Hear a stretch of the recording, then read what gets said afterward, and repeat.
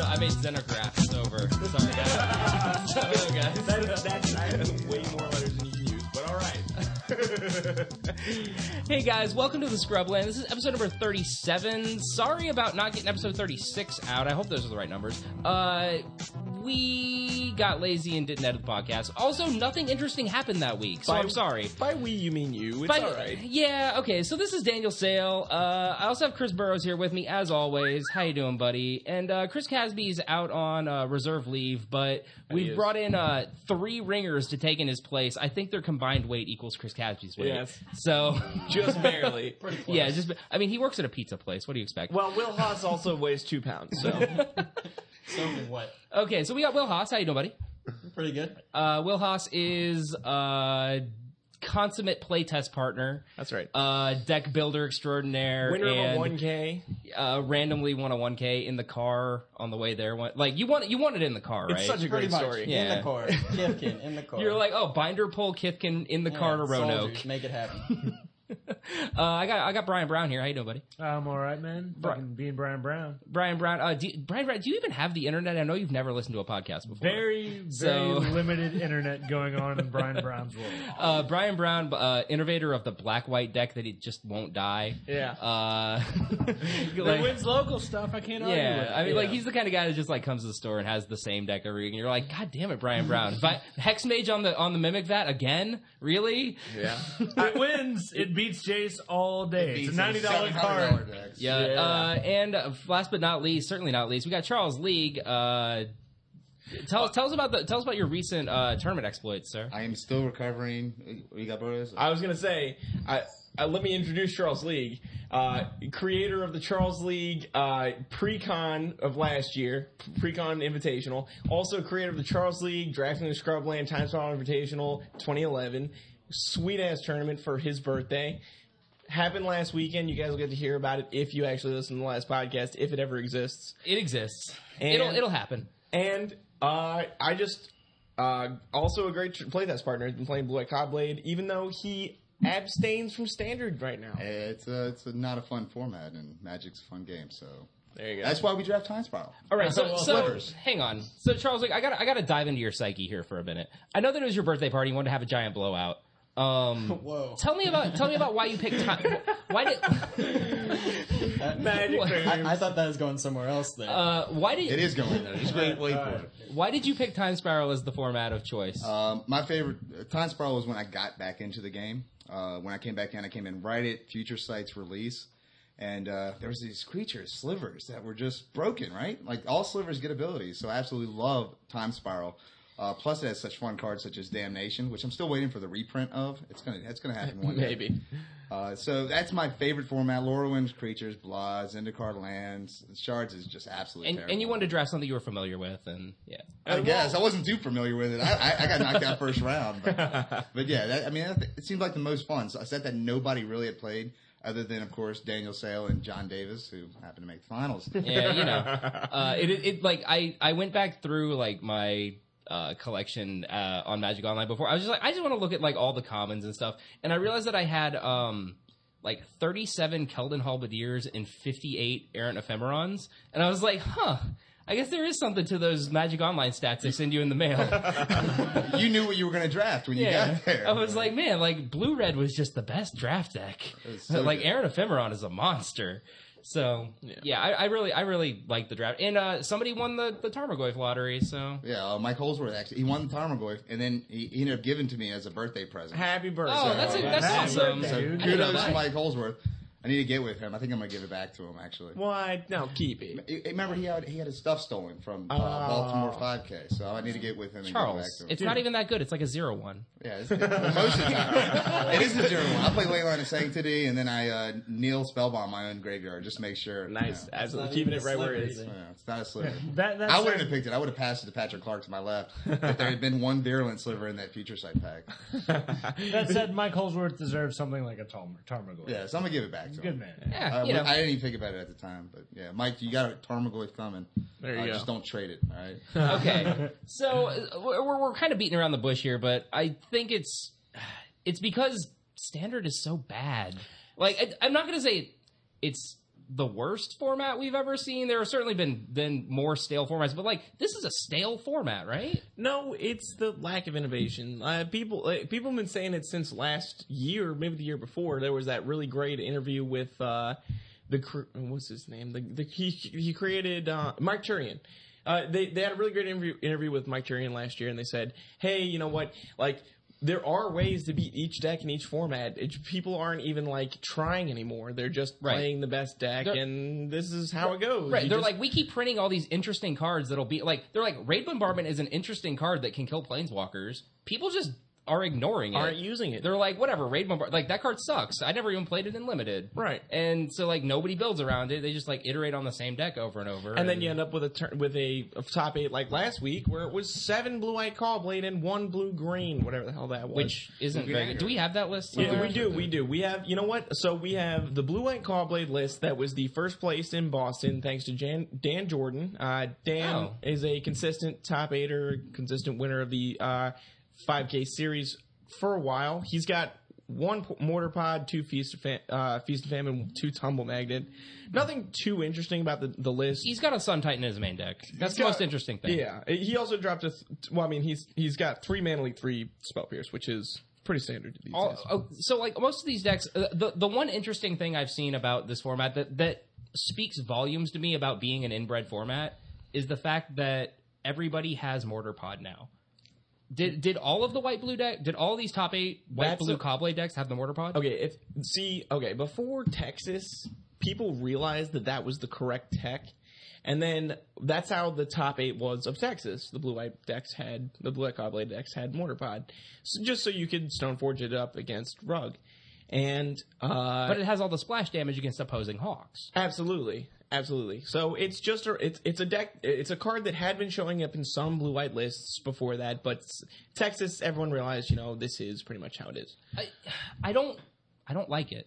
I'll be like, well, you've never played the deck in a tournament. No. It seems like a wasted slot. Like it's like they're entering the main deck. They're coming in main deck pre-boarded. Like people are building their decks with the Mortar Pod main deck, and like Mortar Pod is not a insane card. It's not like the best thing you can be doing. It's only really good in the format when you only expect to play against other Squadron Hawk decks. It's not like against the Lotus Cobra. So what? They're just going to draw their lands anyway. Like, you slowed them down, but now you don't have a sword. I mean, like, it doesn't seem that good. Wilhouse, what do you got? Isn't that where we are, though? Just a bunch of Caw-Blade decks? I mean, what did we invent to beat the Caw-Blade decks? Sparkblade, right? So we brought in Cunning Spark Mage, right? So what's better than Cunning Spark Mage? Mortar Pod. Your Mystic can go get it. You don't even need these Spark Mages and a red color anymore. So for a little while they said Spark Mages and Lightning Bolts. We'll add red to the deck. We'll get Arid Mesas. And we'll make we can do it with the mana. And then instead they're like, whatever. We don't even need this stupid splash. We can just play Mortar Pod. It's the same thing as Cunning Spark Mage. Now I know that Channel Fireball brought Boros to Fort Worth and said, this is actually going to be a really good deck. And then the reason that they felt like they weren't actually in the game is because their whole Spark Mage plan versus Blue-White Caw-Blade was invalidated by so many Blue-White decks having Mortar Pod and being able to search it out. I agree that Mortar Pod's also really good against Geopedes and Step Lynxes. As a Boros player, I don't really know how to beat them when they have that. Like, even your Mirror Crusader is like your best card, and he's a 3-drop, so you're pretty far behind at that point if that's your best card, Well, I mean, Boros has got a shot at it with their Spark Mages, but that whole plan being knocked out by an equipment you can go fetch up very easily, I mean, that just throws Boros out the window. So, like, I don't think that it's such a devastating thing that this blue-white deck is the best deck.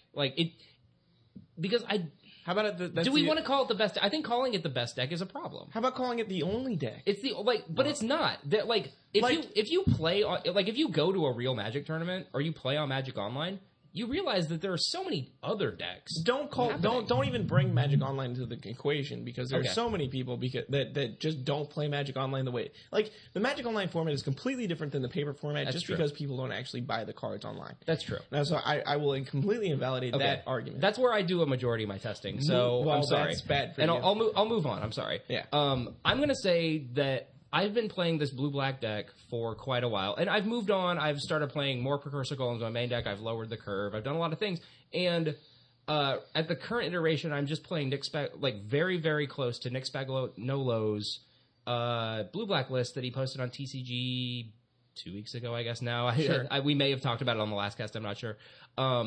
We did not. And it's got a fantastic Caw-Blade matchup. Like, the fact that, like, is, like, Precursor Golem just the answer? Like, if you're just more aggressive with guys that are bigger than an X1, you're usually able to out-aggro the blue-white Caw-Blade decks. You just have to have access to Mana Leaks and Jace Bellerins. Like, I feel like this blue-black deck I've been playing, like, I'm never scared to play Caw-Blade. Like, I'm only ever scared when I know my opponent is a good player. What do you got, Brian? Just having played nothing but black-white Mimic Vat for like 7 months.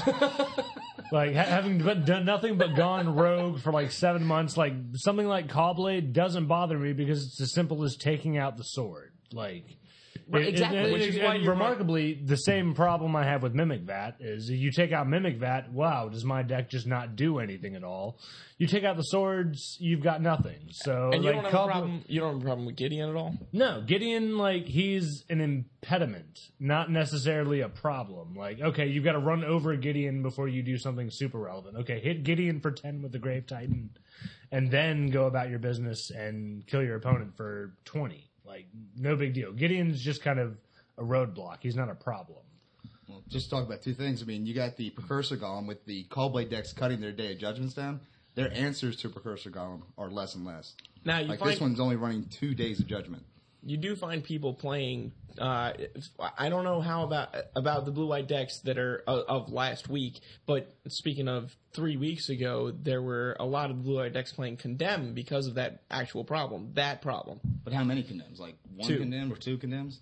Well, here's the deal. I think it's the big issue with the Caw-Blade deck. You were seeing it with Caw-Blade. We saw it with Jund last season, too, is there are, like, 53 to 55 cards that are just, like, givens at this point. And you have, like, 5 spells and then, like, your whole sideboard if you need to, like...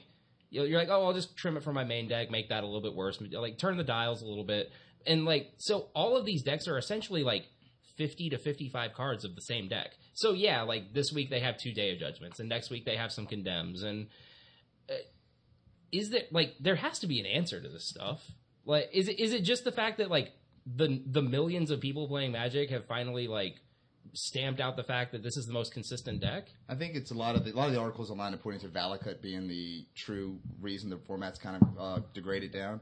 One of the big reasons why is because you can't play your Vengevines, you can't play your mid-range decks, which would have great answers to Squadron Hawks. They can out-aggro them. But Squadron Hawks does such an unfair thing, and Valakut does an even more unfair thing, that your mid-range decks just cannot compete. Right. They get held down by Valakut, and they're just so, 1 turn too slow for Valakut. And if you go to a tournament, there's going to be people still playing Valakut from all the way back from when it was good 2 months ago. And now that Caw-Blade is the deck to beat, you can't build a mid-range deck to play against Squadron Hawks because you'll get that second or third round Valakut player and you're just dropping back down. So these Caw-Blade decks are doing such an unfair thing on the first 2 and 3 turns. It's so hard to catch up. I really feel like I've given up on Valakut, and that's a huge thing, especially doing us on the cast, because I've been saying Valakut every week for how long now. But next week I'm going to be playing Rog at this regionals qualifier, and the reason is it's a mid-range deck, and it has a, I'd say, 55% chance against blue-white Caw-Blade, and that's simply because you can just get Rug just has so much mana. It has so much mana. You can play around Mana Leaks. Like, if they don't deal with the Lotus Cobra, you have such an advantage. You're just playing dude after dude after dude. If that is, like, that is the epitome of the mid-range deck right now. And if the thing is, you know, even though you can fight those control decks and you have that good or better than average matchup against control decks, you can still get those super powerful draws where you can actually still beat Valakut. So that's the epitome of the best mid-range deck right now to me. Timeout. This blue-green aggro deck from, what is this, Boston? Yeah, tell me all about this blue-green deck. Tell me about it. I was going to ask you to tell me all about it because it doesn't look good to me. It looks like the kind of deck that dodged blue-white Caw-Blade for 1,000,000 rounds and then loses in the first round of the top 8 to blue-white Caw-Blade. So I get to play my Vengevines, which are really good against Caw-Blade, right? Plus I get to play my own Jace. They're okay against them. How about that? Yeah, I'm liking that. I mean, like, the best thing this deck has going for it is Turbo Acidic Slime. Well, it also has if you have the sword in your hand, you can turn 3, swing in with a Lotus Cobra equipped. it's playing Sword of Feast and Famine. It has no way to tutor for it. Like I feel like it's just like it's ignoring the fact that you can why is Sword of Feast and Famine even in this deck? It's running 4 Stoneforge Mystics. If you're looking for a way to tutor, this is blue-green aggro, dog. It's running the swords because it can blow people out on a turn 2 Lotus Cobra, turn 3 fetch land, play with Sword of Feast Famine, equip to Lotus Cobra, swing in for 5, and then you already start doing unfair things. I mean, like, absolutely. It's so inconsistent, though. It's the same problem. That's not the ultimate play with the deck. Like the deck it has other stuff. You can also turn 3 Acidic Slime, put them on lands.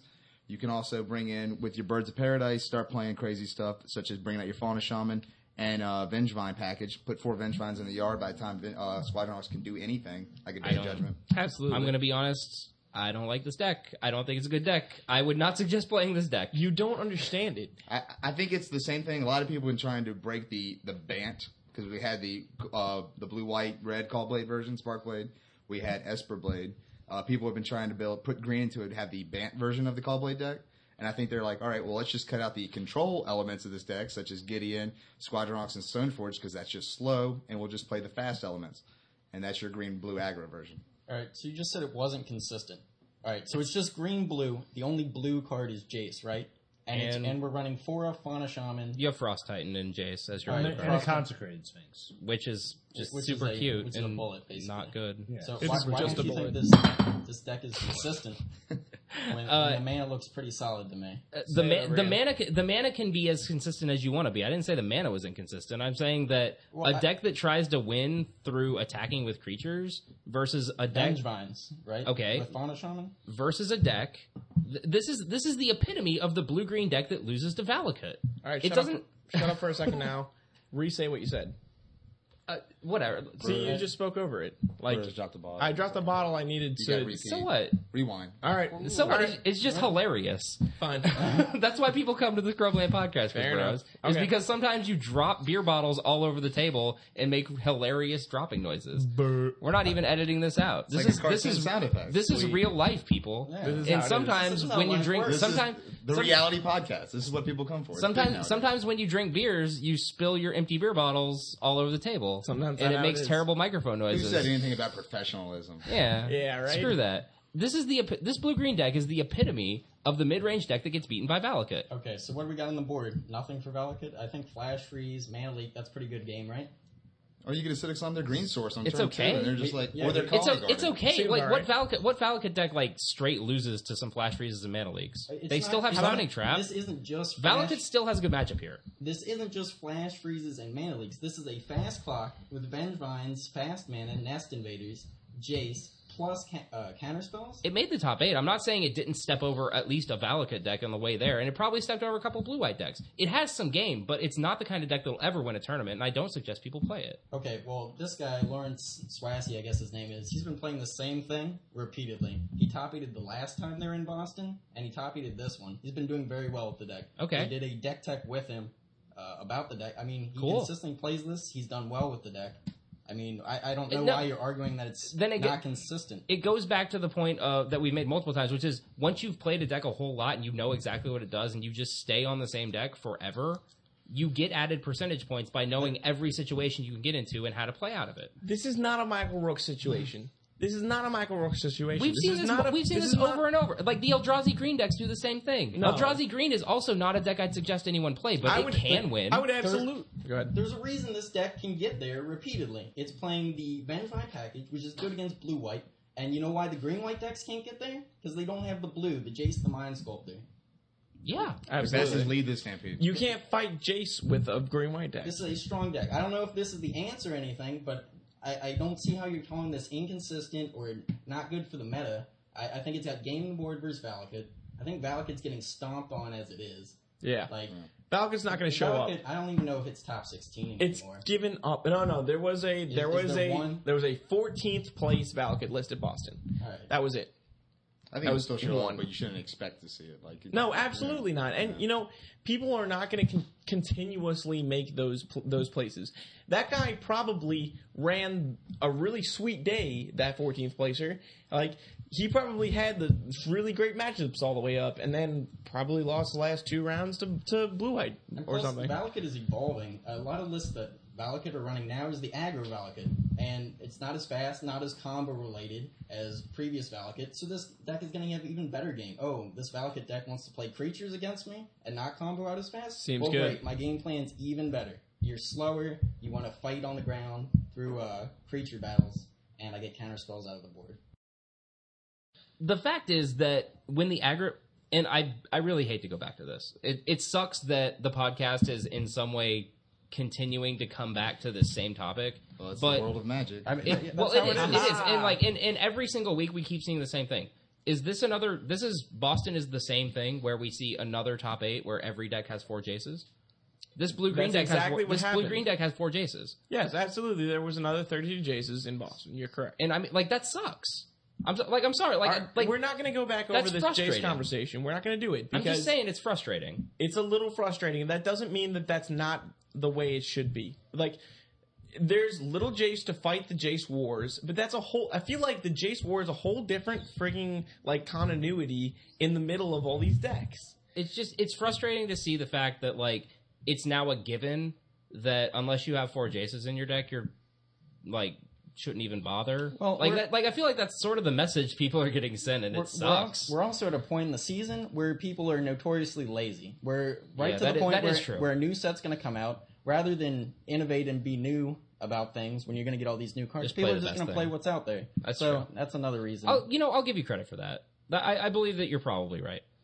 Also, that said, like, in the last month, there were probably more Squad Hawks than Jaces in the top 8. Incorrect. There's a way... There were entirely if too the many deck had Squad Hawks, like... There are a it lot was of either Boros or it had 4 Jaces. Yeah. But there were a lot more decks with 4 Squad Hawks than there were with 4 Jaces. It's unfortunate that the best cards have shaken out. Like, the best... Right. I don't even know where to go from here. I mean, it sucks. The Jace argument. It just sucks. I'm done with the Jace argument because you know what? Okay. I don't think it should be banned. I think that it's healthy for the format, and I think that after the rotation, there's going to be a whole bunch of fantastic things that are going to happen. We got 2 weeks. Like, we'll see how like, it goes. There's absolutely no reason to ban it when the new rotation is going to happen. If the new rotation happens, and you know what, the whole top 8 is blue-white Caw-Blade again, then you know what, I'm done. But it's just like last year when they decided not to have O-Ring or any kind of Maelstrom Pulse effect. We knew Planeswalkers were going to become big, right? And Jace would become even more powerful. With the next set, there's like 3 or 4 just destroy Planeswalker cards, right? So the Planeswalkers have become weaker. Especially with that Beast from Within, a couple of we'll talk about that later, but like there's hate in the next set coming out that says, all right, play your Planeswalkers. These commons and uncommons are going to be able to kill them. Pretty, yeah, absolutely. Absolutely. I feel like we don't have that much more time left in this format. There's no reason to ban Jace. We'll move on. Let's talk about something that's we got 2 decks that are vying for worst deck of the week.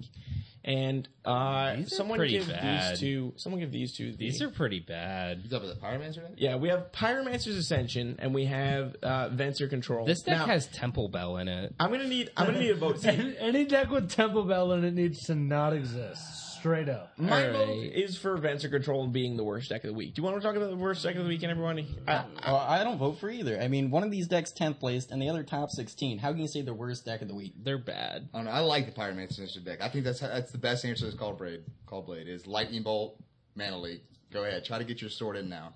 Lightning Bolt your Mystic. Try to get your sword in. You can't get it in with your cheating it in. I think that's the best answer to Callblade. All right, so let's put out an official. I know we've done this in text multiple times, but I don't think I've explained to our co-hosts what the worst deck of the week is. The worst deck of the week is it is a purposely.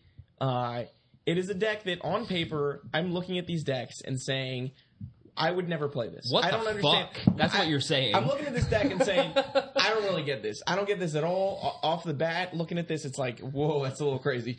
Whoa, we're looking at. Look at that list. We've got 3 Temple Bell, 3 Wall of Omen. That's a little weird. It's a little weird. So I just want to say officially on the podcast, the worst deck of the week is just a deck that we find is the strangest deck that we can look at on paper and say WTF. And How did this even win a game? How did this win? How did this not just go straight to the O2 drop bracket? We're gonna have to talk to Stephen Lamana because I like all the cards in this list, but I don't know how it's gonna win. Exactly. I know. And then it ends up doing well. And seems that's like- what the worst deck of the week is supposed to be. Well, I'm gonna have to go with Adventure Control. I think it looks like That's what I'm Super saying. Friends that ramps with the Contagion class. That's the best I got for it. And we're talking 10th place in Boston. Somehow, this thing made money. Talk to me about what you see in this list. Tell me what the craziest thing you see is. Well, I'd certainly never play this Fencer deck, but I can definitely see what it's doing. I mean, the Temple Bell makes sense to me. You can draw 2 cards per turn with the Vencer out. It's just another thing to phase out with Vencer. Draw 2 That's cards crazy. anyway. You're going to give it to your Okay, so opponent as well, you though, activate right? your Temple Bell. So you could draw 2 cards. Then you phase it out, bring it back, you're drawing more cards. It's just an attrition deck. It's going to attrition you out. Massive Yeah, cards, but beat you with Temple Vencer, Bell I guess. draws them a card, too. How to Temple Bell explain it gives to me. them the card. Right, you have all these answers. You have Contagion class, you have your walls, you have Day of Judgment, you have Gideon. It's just a card advantage deck. I guess Blue-white control, card advantage, working I'm Vencer in kind of there. behind that. Like, I have just I see what this deck. Chris Casby's been playing this exact same deck forever. Like, But he's got the spine of this to Shaw. be I can honest, understand the that. spine of this shot. It is the same. It's the same concept, though. I like the deck, but I don't know what's their answer to a Squadron Hawk in the air. Like they have Wall of Omens. I guess the Contagion class kills it. But I have a frowny face for this deck. I mean, I agree with you guys. it's by no means the best deck It's a of the year. kooky deck. I would certainly never play it, but I definitely see what it has going on. Okay. I watched Chris Casby play his deck, and it just attritions you out, draws infinite cards, sets up a situation where you have tumble magnets that are infinite based on Vencer, and just draws so many cards you can't catch up. oh, it is that Tumble Magnet. I wanna- Oh, never mind. I wanna talk- I I can wanna- see where it's now proliferating. It's got lots of answers. Yeah. Makes sense. Yeah. There we go. It's going to build up a ton of mana Yep. and just lock the board down. Okay. You're right. It absolutely. Sweet. No, you're right. And a lot of the decks Cool. right now lock the board down. Tell me how this thing beats Valakut at all, or is it just expecting to dodge it at all? Just completely. Yep. Just dodge. It's a metagame deck. Is that the Ta-da. Not that I think that's a problem.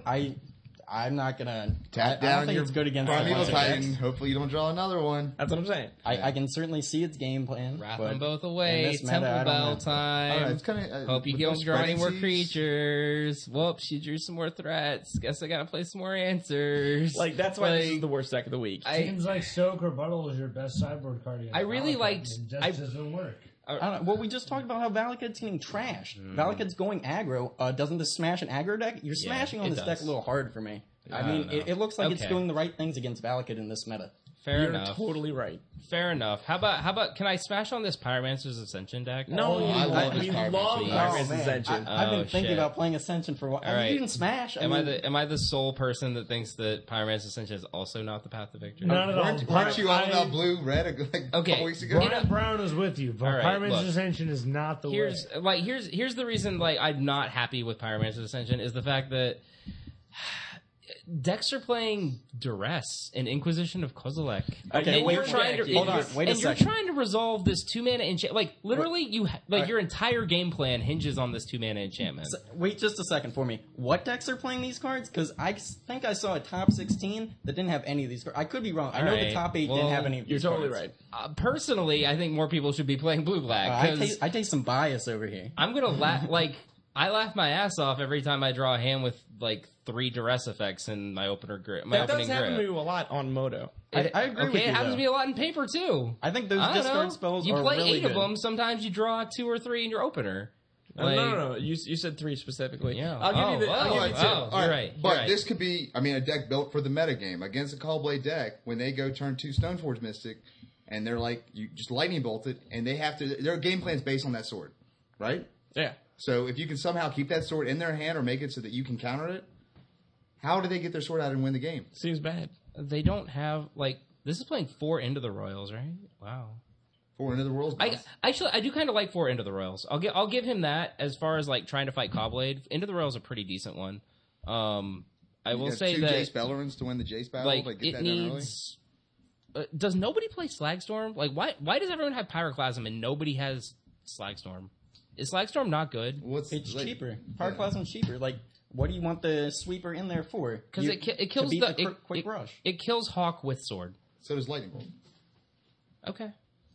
Or into the world. Maybe I just like the safety of it more. I'm not a deck builder. I generally have problems identifying like what the best thing to do is. So I'll give it to you that I really do like the 4 into the row. I think that's very smart for this Ascension deck to do. I think 4 Tubions is pretty cool because I don't think a call to mine, 2 to mine. It's a time warp deck. I haven't seen that in a while. Except it doesn't have time warp. Yeah, I played the time warp deck. I like that. What are you gonna do? I don't think Pyroclasm is a card you want against blue-white anyway. Probably not. So I think it's just in the sideboard for the really quick decks, and Pyroclasm does what Slagstorm does, only better and cheaper. It's better on your mana. I don't like it. I'm sorry. I'm not a fan. I like this deck. I'd play this. I don't know. The thing that I noticed about this deck list is it only runs 2 Jace Belrin. If I was going to play Pyromancer's Ascension, I think I'd want more of that guy. Drop him a turn earlier than their Jace. Yeah. And lock them out of Jace. Would you switch it at 3 and 2 or 3 and 3 still? And I might run 4 small Jace. I'd say 4 and 2 I or think 4 he's and 1. very good in this deck because you just want to churn through spells. Every time they got a creature, you just want to burn it out. And you want to recoup those cards, keep them off the sword. So that's what I like about this deck. It runs the full Archive Trap snare package in the sideboard. I think that's better what some of the other Pyromancer's Ascension decks it has the 4 trying to traps do. too in the sideboard. Which was I'm all Killing Fiend. behind this deck. I'm playing this. Blah. Yeah. I'm back to standard, guys. Archive Trap gets a vote from Brian. So hang on. So let's get off the specific list for a little bit. Charles Lee, tell me why you haven't been all about standard for a while. The three of us that are normally on the cast, we're all about the standard decks. We're all about looking at the metagame, seeing everything that's happening. And you've been there before, and you like to go to these big tournaments, but lately you've just removed yourself entirely, I guess right? I came back. I just started playing again because I coach in the off season, so I got 3 months where I'm just out of the game. And I came back at the end of February, beginning of March, right at the beginning of when Callblade was first starting to make its big stamp on the metagame. Well, Chokehold. Chokehold, yeah. But so I started playing that, and I played Callblade. I even moved over to Sparkblade. I liked it because the lightning bolts gave you that advantage. And then I got to that one GPT where we made that one play that you guys mentioned a month ago. I don't even know if you need to go over that. That was painful. And then after that, I just realized that when I showed up at a tournament, and because that GPT was a GPT where I showed up out of the 9 people there, I mean, it was an anomaly, but there was 4 Callblade decks. Right. And I already saw it coming, saw that Callblade was just taking over. There was hardly any Valakut. It was just all Callblade, and I had to play 4 Callblade mirror matches. And I just made a really bad misplay in the final one, and it just did not get there. And then so the next couple tournaments, I just kept seeing more and more Callblade, and I said, you know what? I can't play my Vengevines that I invested into. It's not as much fun. It's not a fun format, and so I'll just draft if I want to, and then that'll be it. But there's too much unfair stuff going on turn 2 and 3. For instance, in blue-white Callblade mirror match, if you're on the draw, how do you beat a turn 2 Stoneforge Mystic without Oust or something in the deck to kill that Stoneforge Mystic? Yeah.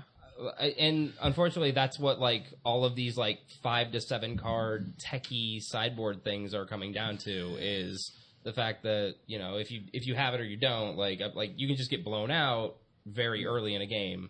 Blown out by a turn 2 play that you can't answer just does not seem very fun to me. Absolutely not.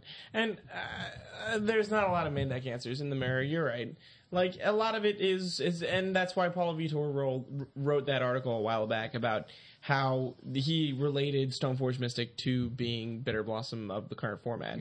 Is if you got the turn 2 Bitter Blossom in the mirror, you got a real huge advantage. So I feel you. It's kind of a crappy situation, and that's why I feel like I want to try and promote people to try and innovate, but you know what? It's too late at that point. It's just too late. You can't force people to innovate. You can't tell people oh, you should play the It's my biggest problem where I'm oh, I think you should play something that's much more interesting and fun, and that's what I want to tell people. And then whenever I hear someone say that, I'm why would I do that when this deck can just win? Right. Why don't I just play the deck that wins? Because, I really wish I could be a better deck builder. I love to try to build decks, but every time I try to build a deck, it doesn't turn out the way I wanted it to.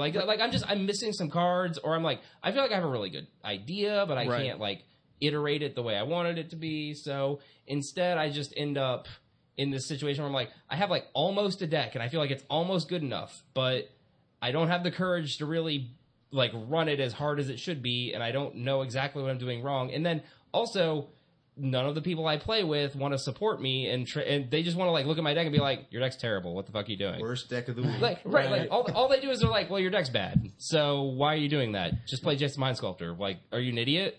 And I'm like, "No, I'm not an idiot. I'm trying to do something cool." And they're like, "Don't do cool things. Just win." Yeah. I'm like, well, but Aliantrazi said it. I feel like Aliantrazi said it the best. Is that cute plays will look really bad when they're just cute, but when cute plays are actually good in the metagame and successful, they're the best plays. They are the best plays in the entire metagame. Yeah, you're like tap my Artificer and my Kraken Hatchling, make a Steel Hellkite, booyah, Yeah. and your opponent's like, okay. Yeah. I'm like, and then like I watched like a Hellkite like it traded with a Titan because he like made it blue. Right. And I'm like, and these are like plays that are like on camera in feature matches, and the guy's like, oh, whoops, wow, that happened. I guess my Titan's dead. Durr. And like, is that? If obviously, like, if he had played that matchup a lot and he knew exactly what the cards, but like he made the mistake in the critical moments, like, is your deck actually bad, or did you play a good deck because you were able to make your opponents play bad? Right. Like, as long like it's the reason why like sometimes these cool rogue decks pop up and they do really well, but they do really well for one tournament, and then people are like, oh, I guess we should test against that, and then they don't make that mistake again. But like, if you're the guy who is on the cutting edge, on the wave, who's like who does it for the one time, you're like, yeah, got there. Check it out. Well, is there value in doing that even? Like, is it worth putting in all the effort to, like, do one cool thing? Well, you do gain, I mean, obviously you gain percentage points, because unless you're playing a very good Magic player with very good analytical thinking, like quick on the spot, they haven't seen that situation before. Unless they play a lot of drafts, maybe have just seen it at some point. Whereas you played your deck, you played it against Callblade, you played it against Valakut, you've seen all these plays dozens of times. Whereas they've never seen your deck, so they have to know the right play the first time. Yep. They can't say, let's rewind it. This is how I should have done that. Right. No, they got one time to make it right, and if they just even announce the wrong thing at the wrong time, they don't get it. Absolutely. And they lose. And so you gain that extra couple of percentage points. Where is it worth it to put that time in? I mean, think about it. Like Callblade, how many matches, thousands of matches have been played with Callblade to the point where it's a perfected deck? Right. Whereas you cannot play a fraction.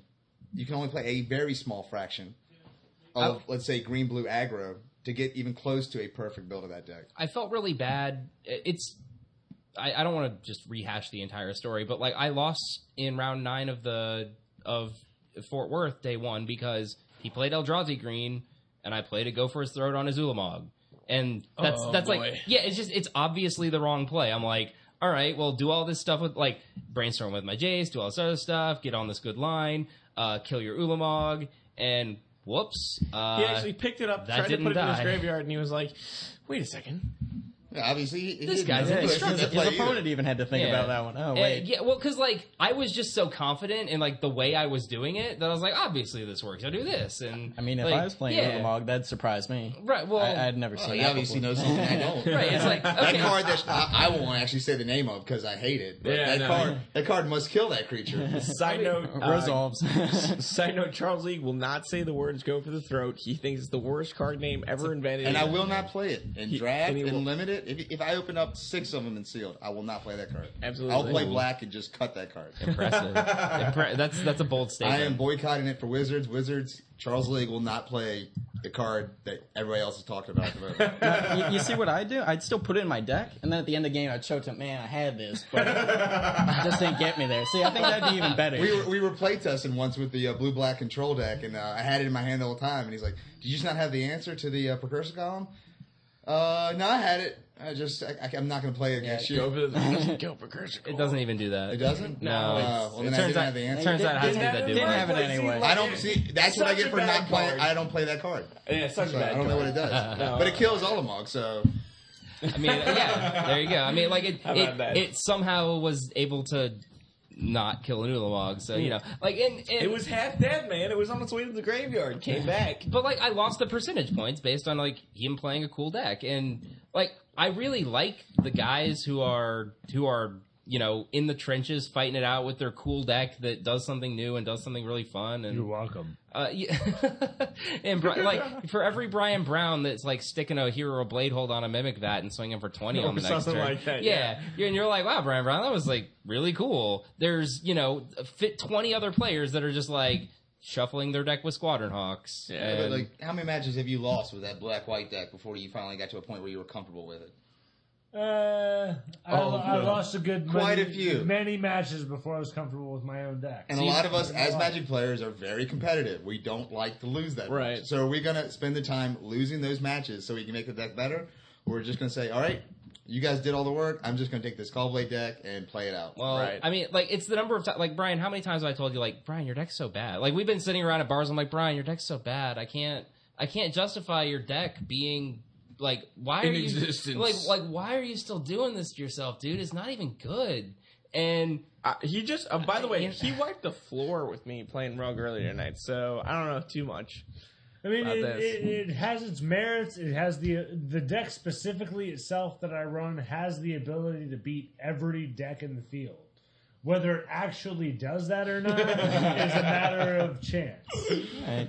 We're kind of beating it. I mean, it's a lot. That said, it can absolutely beat any deck on the format without a question. Turn It 2, can, Leon. yes. Turn 2, Leon and Arbiter. Turn 1, Inquisition of Kozilek. Turn 2, Leon and Arbiter. Very few decks have a huge deal to say about it. You guys have Yeah. all wanted to play Leon and Arbiter. Brian Brown actually does. He found the deck. Exactly. I've wanted to play Leon and Arbiter so hard. It's so mediocre that you want it to be good, but it's just that tiny little notch below good. I've played it in Vintage. I mean, like, it's a very good Vintage card. It shuts off all the tutors. That's for that. I mean, shoot. I mean, for what it does, it absolutely does it phenomenally. Meanwhile, anytime you need to pay more than 2 mana for that and you can afford it, wow, is that a useless card? Yeah, well, I mean, you're black-white without Squadron Hawks, even. Yeah. You're like, I can't play Squadron Hawks. I'm just gonna play Zone Arbiters. I mean, if I'm not going to play sword combo, like Like, what's if the, I what's don't the want to take point? 12 cards out of my deck for a sword combo, like, I'm going to have to do something. And that something is Lone Missionaries, Mimic Vats, Phyrexian Ragers. I So mean, we're going to make a 16 card. All right, combo. so Brian, can I get the list? I'm gonna put it. I'll put it up in our show notes. I have no problem. I'll get. Four Inquisition. We'll get it for the list. It's Yeah, cool. no problem. The next Star City game, top 8, by the way, will be 7 black, absolutely. white, It's Mimic Vats. it's gonna be all kind of black white Mimic Bats, Hero Blade And you'll get no Hold, swinging credit for for it 'cause 20. you gave it out on Scrubland. Yep. Just so See? you know. I've actually, honestly, I've given up on Hero Blade Hold. Like, if you can't Mimic Vat turn 3 and then whatever you need to do and a Mimic Vat after that, it's not even worth it. All right. How about we go? I'll get your list from you. We're gonna go smoke a cigarette, refill on some drinks, and we'll come back. We'll talk about some spoilers. We'll talk about some beers. We'll talk about Listener requests. whatever else we have to talk about. Who Cheers. knows? Cheers to all of that. All right, boys. We'll see you guys in a little bit. Cheers to that. See you in 30 seconds. Blame it on the blues, got you feeling loose. Blame it on the tone, got you feeling gone. Blame it on the alcohol. Blame it on the She says she usually don't, but I know that she front. 'Cause all they know what she want, but she don't want to seem like she easy. Okay, for the record, for no reason is Xenograph going to bring back out. Okay, cool. Bring back allies.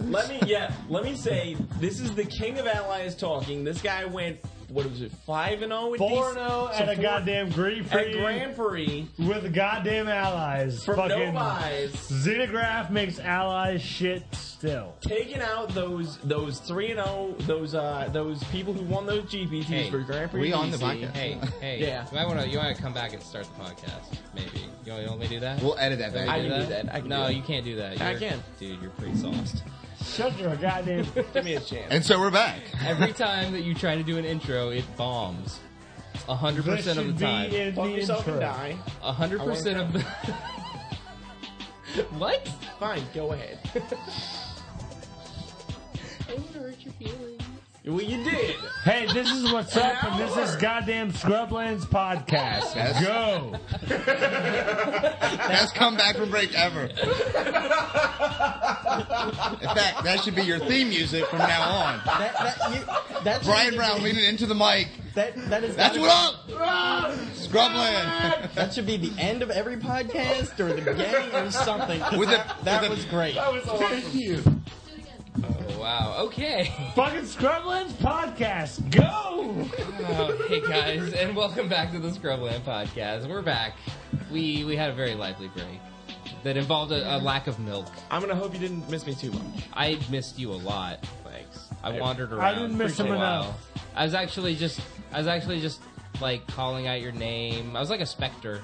Like They're actually lying. wandering, They didn't miss each other at all. They were doing X-rated things during the break. wandering through walls, calling out It's your the opposite name. of miss each other, actually. They were very, very close. I think what they mean is they want some more right now. Oh, yeah. Another break right now. Come back to me, Chris Burrows. I miss you. So anyway, moving on. Talk about fucking listener requests. You want to? Okay, Brian Brown wants to talk about Xenograph really bad. I think he's secretly trolling our thing, and then he came on the podcast to talk about it. Here's the thing, Xenograph does not make allies. Nothing makes allies. Allies was good when Bloodbraid Elf was in play. Sometimes. Sometimes. Outside of that, I went 4-0 with Bloodbraid Elf and allies. Without Bloodbraid Elf, allies does nothing. That was Okay. Grand Prix DC, and you know what? The best ally in your deck was Bloodbraid Elf. Exactly. Well, All right. if you're looking to bring back allies, I think the Doppelganger for 3 is much better than Xenograph. I think you're looking at the wrong I've one. actually been thinking about blue-black and just Tezzeret copy. Nothing but the new artifact clone, regular clone, Cryptoplasm, Renegade Doppelganger. This is and sounding Dark really Steel good. Axe. What are you Wow. making? What are you cloning? So you want a Xenograph Cloning the Dark clone? Steel Axe. You're cloning. Oh God! You're You make cloning Dark other Steel Axe. clones. Exactly. What's You make going Dark on? Steel Axe a creature and you clone Dark Steel Axe over and over again. All right. How many 5/5 indestructibles does it take to win a game? But if you copy that, it doesn't get the 5/5, does it? Yes, it does. It just becomes a Dark Steel Axe. It just comes a copy of the card. Yeah. No, if you turn it into a 5/5 with Tezzeret and you use Cryptoplasm, This may be the best rant I've ever been part of, and I don't even think it works. So, I think my favorite line of that was, how many 5/5 indestructible creatures does it take to win a game? The answer's 4. 4, just so you know, Brian Brown.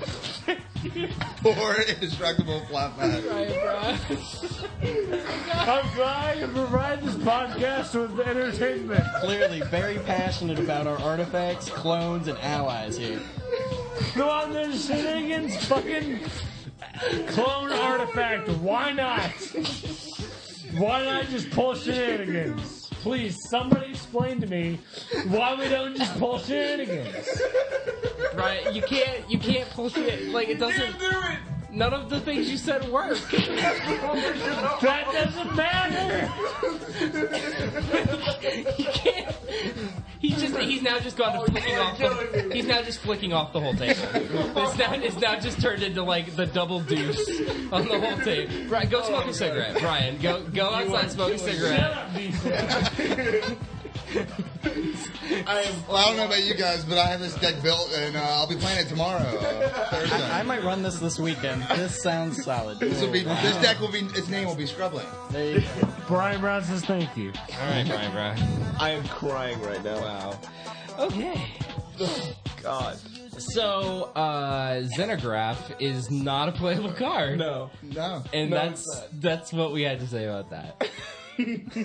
That's Look, Xenograph. how many blue creatures that are allies does it take to All win a right. game? Okay. Oh, man. All right, So, what else is on the... All right, let's go to Sword Benny- of War and Ooh, Peace here. a Callblade Did question. Benny Smith need some... What? Does War Now, and Peace Ben- go into the Callblade? Like, I know Benny Smith has been hyped about Sword of War and Peace. Now, you got to put it on pretty much any dude, and it hits planeswalkers as well. That's pretty important. Okay, so we're talking about the Sword of War and Peace. Hey, Will Haas, what does the Sword of War and Peace even freaking do? Because I don't know. All right, so as protection from red, equipped creature gets protection from red, protection from white. It's got the same cost as all the other swords. Right, costs 3, colorless mana. Equips for 2, colorless Yeah. mana. Equipped creature gets +2/+2. When equipped creature does combat damage to a player, that player takes damage, I believe, equal to the number of cards in their hand, and you also gain life equal to the number of cards in your hand. Absolutely. So basically, what the important part of that it even good? is you can deal damage to a player and you can kill planeswalkers at the same time. That's the most important piece. Wait, of I the deal sword. damage equal number of cards in their hand? Yes. Yes. Does so I get a second Rune Flare trap, is what you're saying. There you go. My They God. reprinted Rune Flare trap. Redundancy. On the sword. All right. No, I'm making this deck. It's happening. Temple Bells and that's the only Howling Mine, isn't? Oh no, we had Jace Bellerins. Right. Oh, it's happening. Oh, I don't know Lord. how yet, but I'm making that happen. Put a sword on a Goblin Guide. Fill their hand up.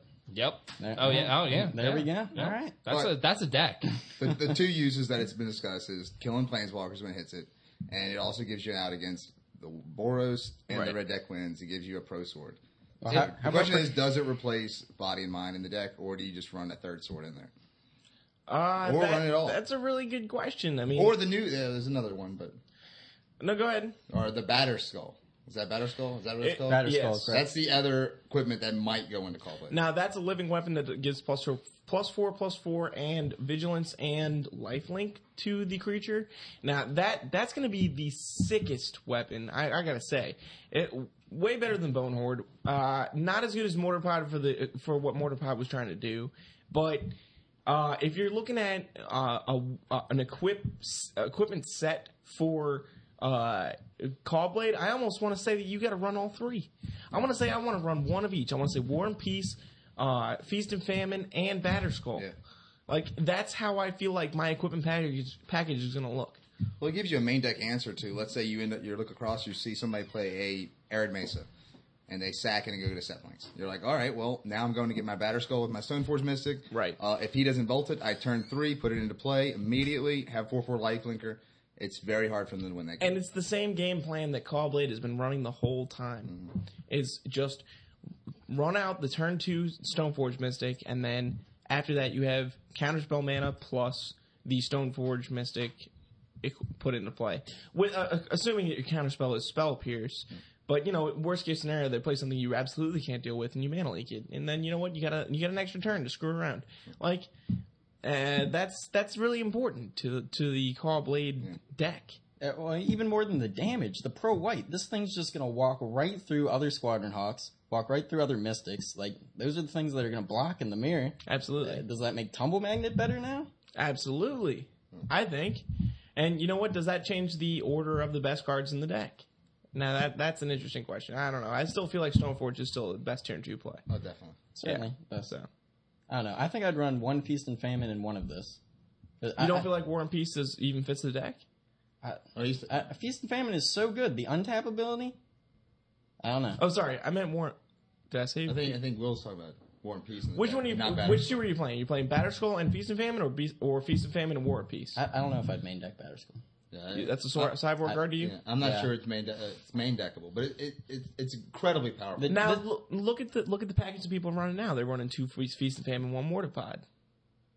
Like, what is that so unreasonable to be Mortar running? Pod does something very specific for the deck, which is it can take out the other Squadron Hawks and take out Lotus Cobra. Right. And I don't really see Batterskull doing that. I think it's more of a sideboard card. Doesn't give evasion. Right. The only thing it gives is vigilance. And I don't see you're absolutely right because I don't see aggro picking up, especially with War and Peace being printed. I mean, this deck, or the Batterskull basically just stomps aggro down even further. Yeah, the best thing is against aggro, but against the control deck, you also have the renewable creature, the pay 3, return it to your hand. The longevity is very good. right. Which, I mean, then you can start talking about, it's like, all right, well, how much is, like, if that's really good and becomes really good, can it start replacing Squadron Hawks as your infinite creature removal thing?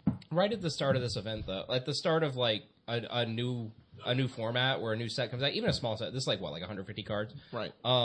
People innovate anyway, and Wizards has specifically said like, hey, there's going to be a whole bunch of new cards. Like, there's at least 2 new cards that are specifically geared towards like making the metagame different.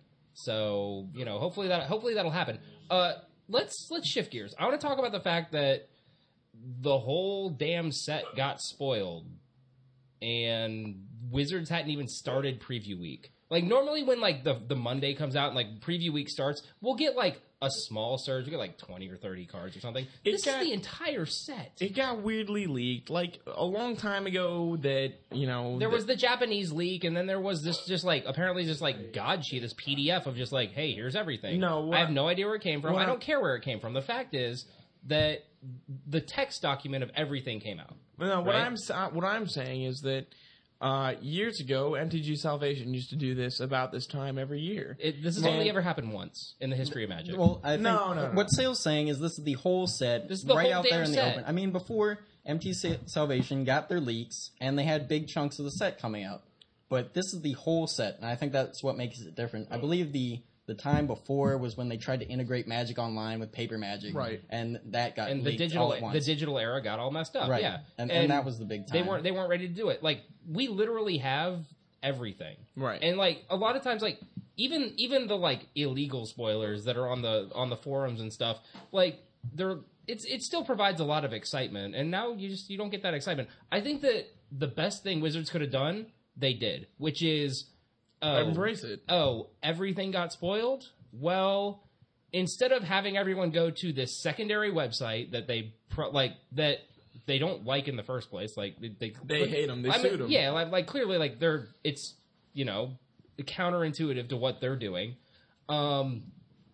Instead of having everybody go there and look at these crappy text documents and look at the cards in a way that they don't really intend to, forget it. Let's just put all the cards out there. How about here's a complete full visual spoiler that you don't have to guess with, and yeah, it takes away some of the impact of like the articles of like revealing each card at midnight. Like, I know that it's something I enjoy doing every spoiler season is like, Absolutely. Oh, I'm gonna like refresh on the daily MTG site for a little while and wait until Rosewater's article comes out and see what sweet new card he designed and made and how cool the new mechanic's going to be and stuff. And I really enjoy that. Yeah. So it takes away a lot of the punch.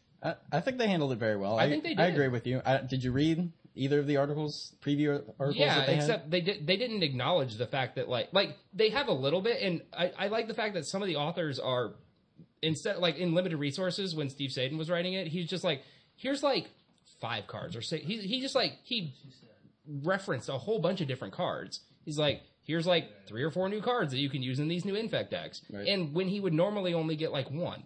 So right. that was really cool, like from an article writing standpoint, that he's able to just like use a whole lot of cards. It gives him more freedom. Yeah. I was actually impressed with what they did with the Karn article. I mean, here's their marquee character card for the set. It got leaked early, and they went ahead and built a good article that built up Karn, talked about his legacy, and talked about how he was designed and all that, and it still had some punch to it for me.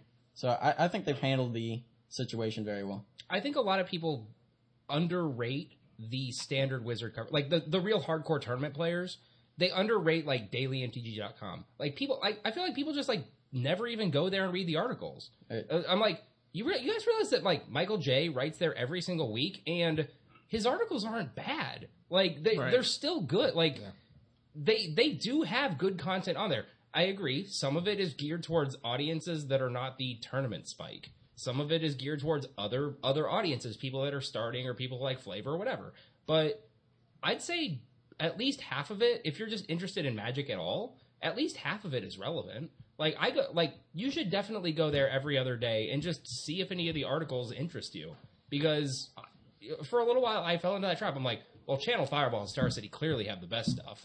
So how could dailymtg.com ever compete with these guys that have like the best pros in the business writing for them? Jacob Van Lunen has put out multiple decks that have actually, as building on a bunch of decks, actually put out Pyromancer's Ascension deck. Yeah, Pyromancer's Ascension. That's the biggest one, but and there you go.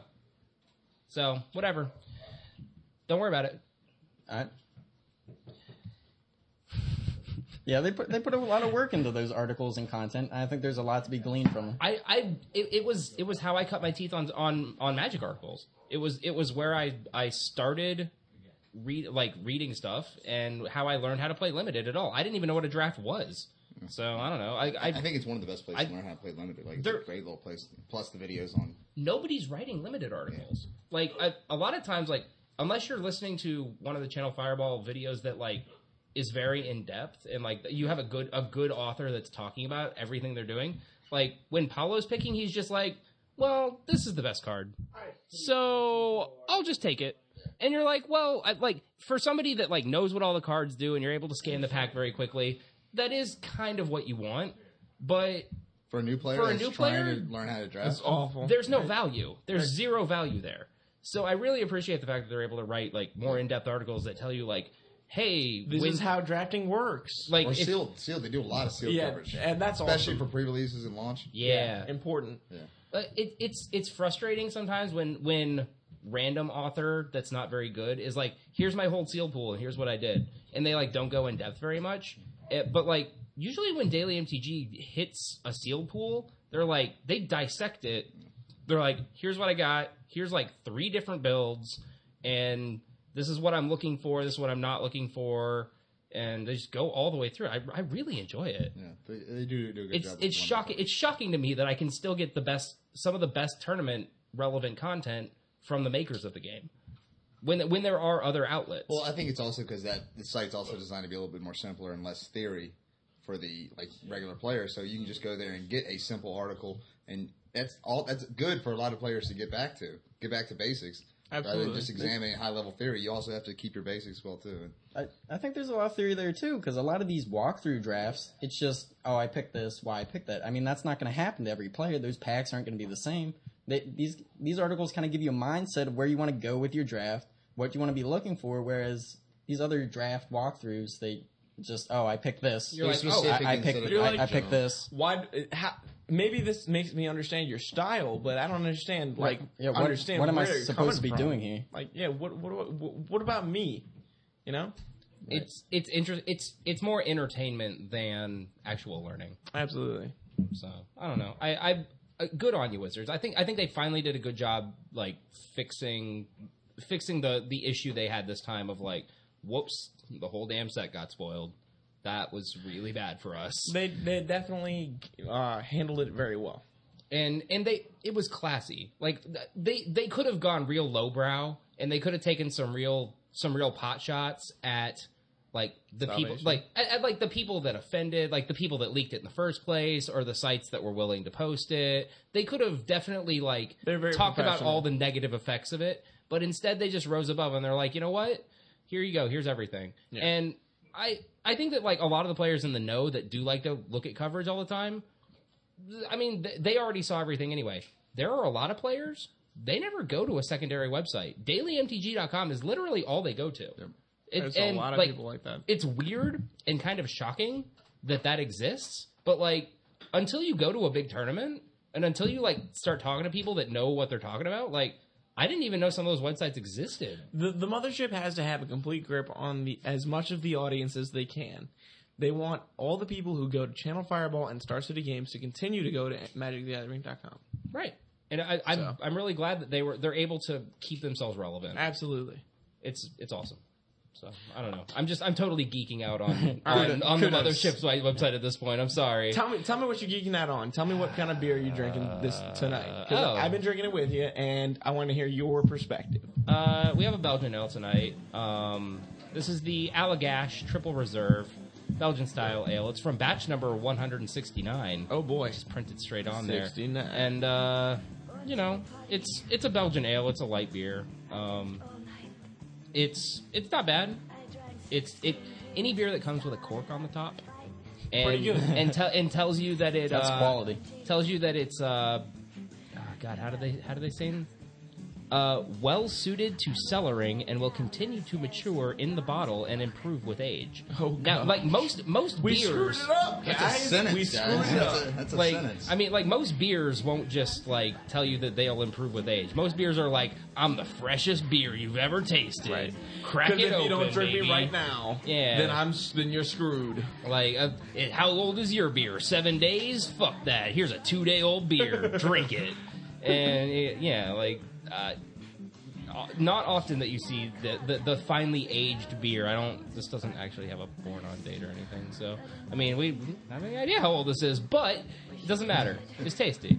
Sure, it was properly. It's a delicious little engrosser. beer. It's the Triple Reserve Belgian style ale. So it's got a little rushing river on the front. It's got like. Is this a wheat beer? It tastes like a wheat beer. It's a Belgian ale.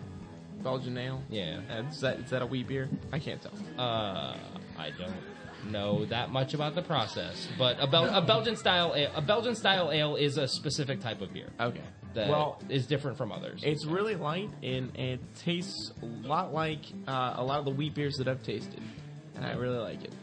Well, it's 9% by volume, so one of the heavier beers we've drank on the cast. Well, no, the taste is light. Okay. And also 9% by volume. Also one of the heavier alcoholic probably one of the reasons you like it so much. Just because I love alcohol. You probably can't tell at this point. Me? It's true. I've been drinking since 2 p.m. You're looking a little glassy-eyed over there. Just saying. That's because I'm so in love with this beer. Chris Burrows, what would you rate the Allagash Triple Reserve? Oh man, can you tell me how many trees out of 10? Because there's a lot of trees. We don't use the out of 10 scale on this. We podcast. don't. We don't anymore. It's out of 7. How fast does this river rush? This river rushes about 9 knots. This is about a 9 out of 10 knots. This river is moving at about 9 knots. That's about how fast it's going. So there you go, boys. Do we have any more listener feedback or whatever? I'm sorry I didn't get the episode out, guys. My bad. No, it's all right. Like it happens. Like I posted the second one. Hopefully this is like maybe you listen to them back to back. I don't know. But my sincerest apologies for not getting this episode out last week. Let me try and cover this as quickly as possible. I do not feel like Mind Sludge or Mind Rot is going to get a lot better after rotation. I know that a lot of people are looking at the new extirpate. What's it called, Charles Lee? Surgical extraction. All right, so you can pay 1 black or a Phyrexian. Blah, blah. Yeah, it's just extirpate, but it's extirpate without the split second. Except you can also hit lands. Is that played on turn 0? You could hit non-basic with extirpate, I believe.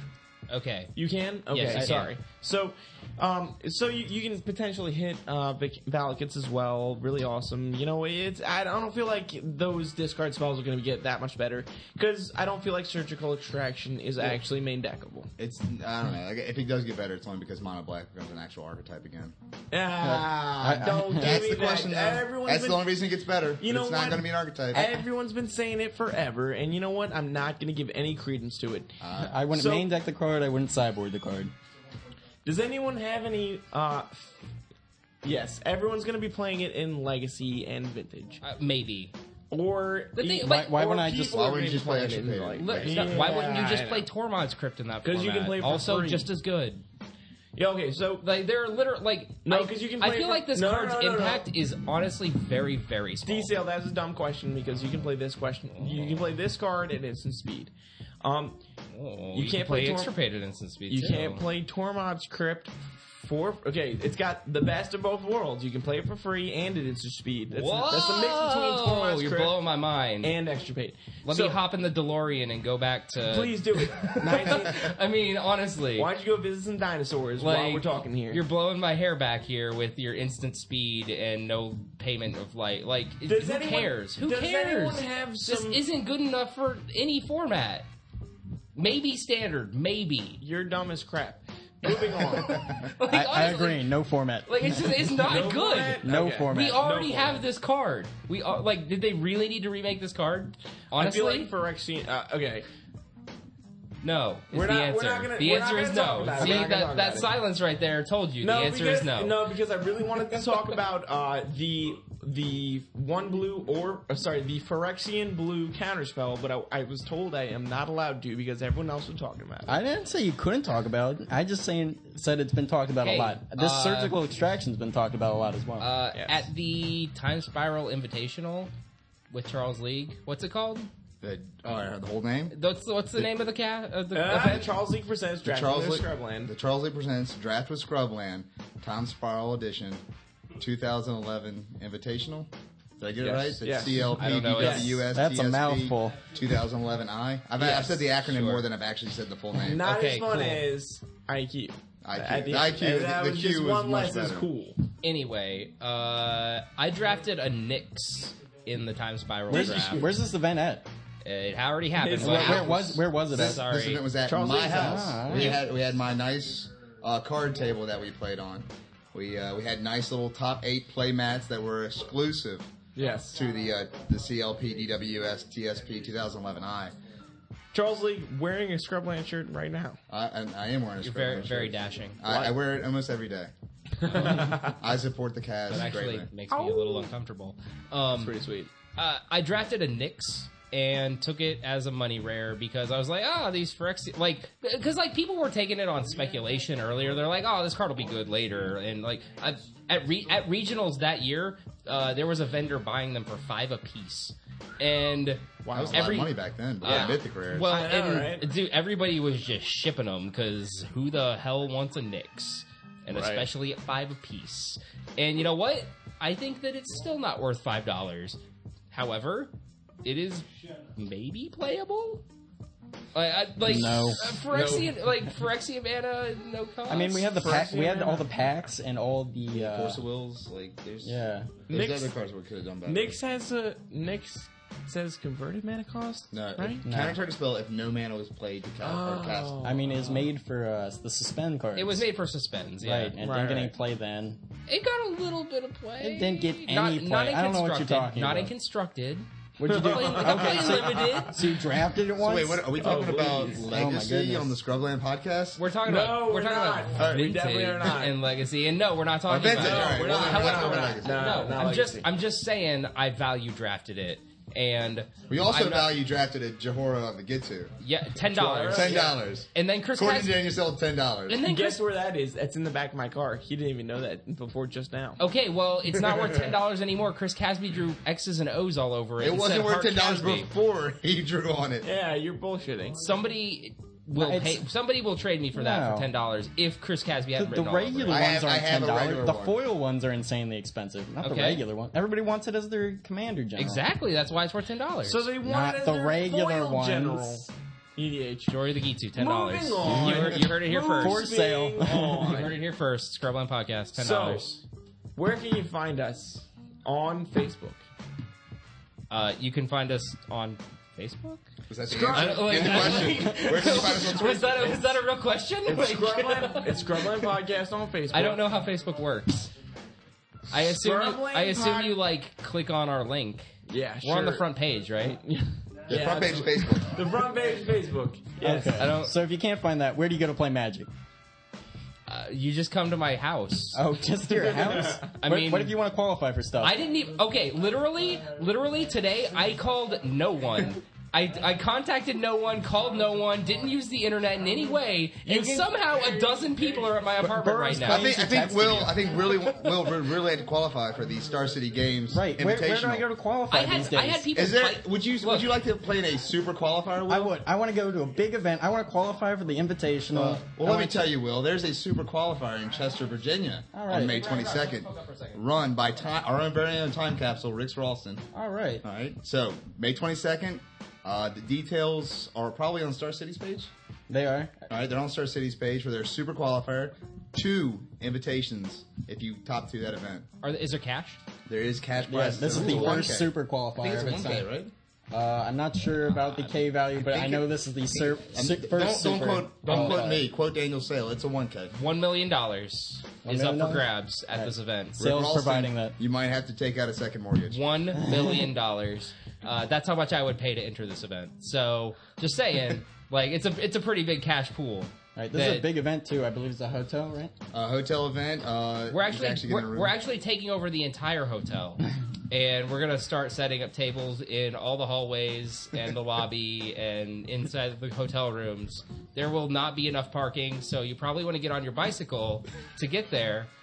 Ride up or down Yeah. 95. You're I good to mean, go. like Can we if double you, park? I don't. You can't ride your bicycle on the interstate, Charles Lee. Like, come on, like can. don't be an idiot. I haven't like, ridden a bike since I was 6, so the rules might honestly, change. I'm sorry. You're killing me. I had a girl throw a backpack on and bike to my apartment tonight because she was so eager to get here. All right, and then she came up and gave me a super sweaty hug, and it was hot. Just saying. Literally. Yes, Yeah, literally she and was figuratively. I was enjoying the afterglow a little bit. Oh, so. all right. I'm talking about Will Haas's girlfriend here, so he might come Notice I did not hug her. he might come. he might come over the table and punch me here in a minute. So I think we got to wrap up. We got to wrap up the podcast. So, guys, you scrublandpodcast@gmail.com. We want your lists. Chris Casby religiously checks that thing, and he wants to fix your terrible deck You can lists. also find us at Scrubland Podcast on Facebook. And you know what? Pretty soon, Nobody knows how Facebook works.